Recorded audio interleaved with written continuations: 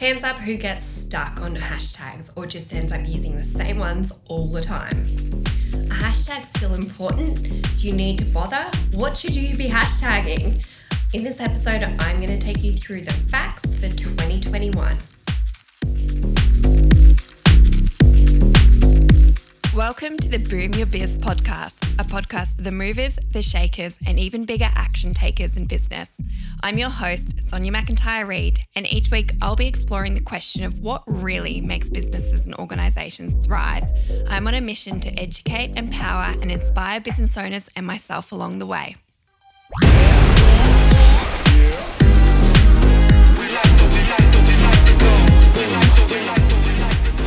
Hey everyone, thanks for tuning in. I was on a strategy call with a client last week and she kept bringing the conversation back to what hashtags she should be using on Instagram.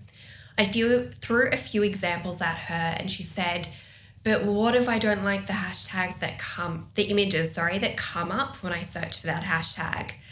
I asked if they were inappropriate or if she was just thought they were ugly. She said ugly. We probably spent another 10 minutes talking about hashtags until finally I just said to her, look, hashtags are really not going to have too much influence on your success on Instagram anymore. I was probably a little bit too dismissive about something I barely think about anymore because we have it down pat for ourselves and our clients, but I thought I'd take a step back and put together some facts on what you should and shouldn't be doing with hashtags on Instagram in 2021. First of all, hashtags do help get more eyes on your account. In fact, according to an article by my favorite scheduling tool for Instagram, later.com, a post with at least one Instagram hashtag averages 12.6% more engagement than posts without a hashtag. If you want to go and take a look at how your mix of hashtags has been performing on a business account, head to an individual post and click on Insights. From there, you'll be able to see the number of impressions from hashtags. So this means the number of times your post was seen because of those hashtags. Now, I do want to highlight here that impressions means views, and some people could have viewed the post multiple times. It does not mean those individuals that saw your post because of the hashtags. For myself and our clients, I'll be honest, a huge percentage of our views does not come from hashtags. This is the reason I told my client not to put so much energy into thinking about hashtags. But it is extra views for free that wouldn't have otherwise occurred. And when you're a small business just starting out, or your business is trying to jump on a trend or location-specific hashtag, it can be powerful.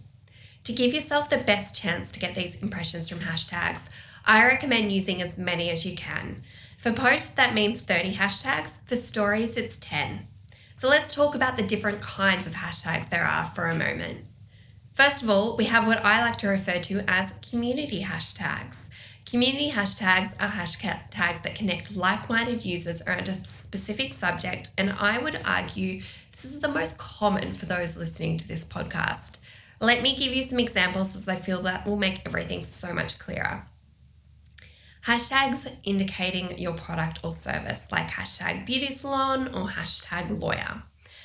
Number 2, hashtags indicating your niche in your industry, like hashtag wedding makeup or hashtag family lawyer. 3, hashtags for Instagram communities in your industry, like hashtag lawyers of Instagram or hashtag beauty therapists of Instagram. 4, hashtags for special events or seasons, like hashtag Australia Day or hashtag Queen's Birthday Long Weekend. Hashtags using locations like hashtag beauty salon Albury or lawyer Hawthorne or this is the border. That's one we use locally here in Albury Wodonga. Daily hashtags like hashtag Monday motivation, hashtag Tuesday tip or hashtag throwback Thursday are also another common kind. The next type of hashtag is a branded hashtag and the campaign hashtag. I would say these go hand in hand. So this is one that you create that's specific to your company or business or movement. For example, Nike's would be hashtag just do it. It can be even more simple than that and just be your business name. A more human example would be when people have their own wedding hashtag, like hashtag Williams Wedding or SNS Take the Plunge. These are terrible examples. I have seen some really funny ones out there, but they're probably not appropriate for this podcast. This can also be a great way to collect user-generated content if you are running a specific campaign. However, unless you're a big brand getting a ton of traction with something like this, I would prefer you encourage people to just tag your business instead, particularly with the rise in the popularity of Instagram stories. If they use your hashtag on an Instagram story, you won't get a notification. But if you use your handle, which is your @name, you'll be able to automatically repost that story to your own.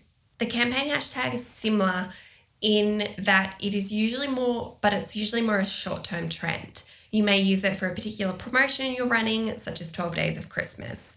Do I think this will likely result in more views for small businesses? Probably not. I think the biggest thing for you to focus on is the first category with the community hashtags.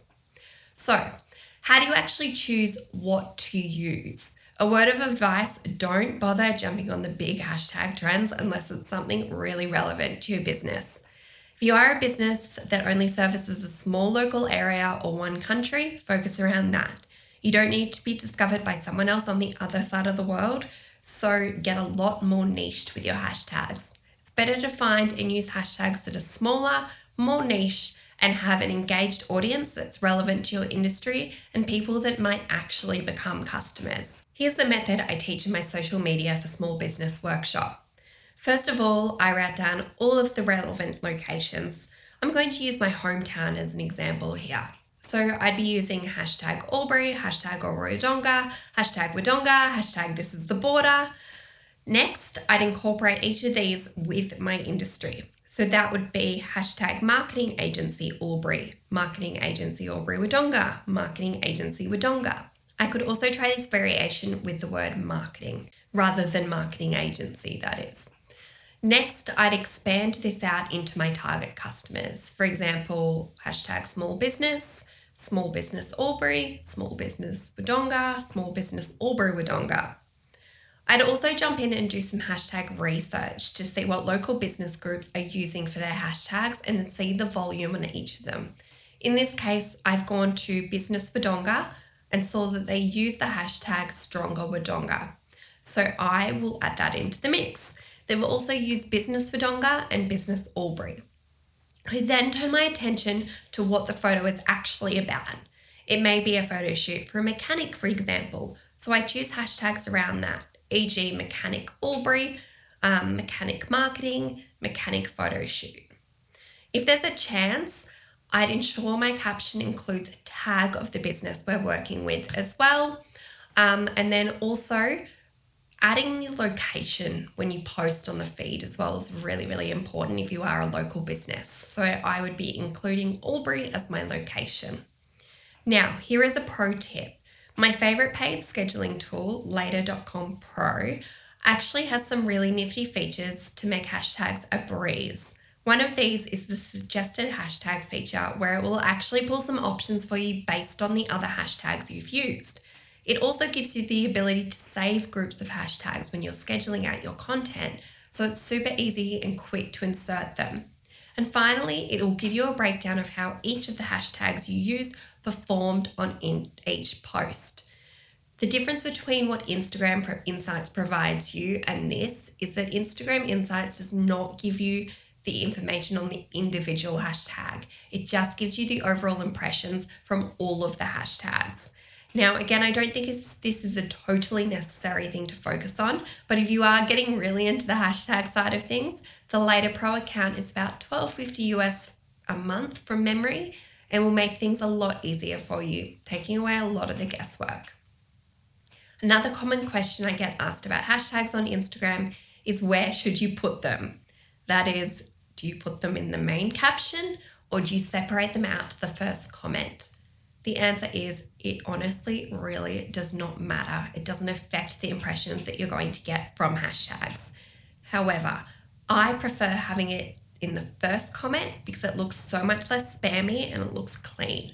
It's also cleaner if you decide to share the post directly across to Facebook. So a lot of people do believe in hashtags on Facebook.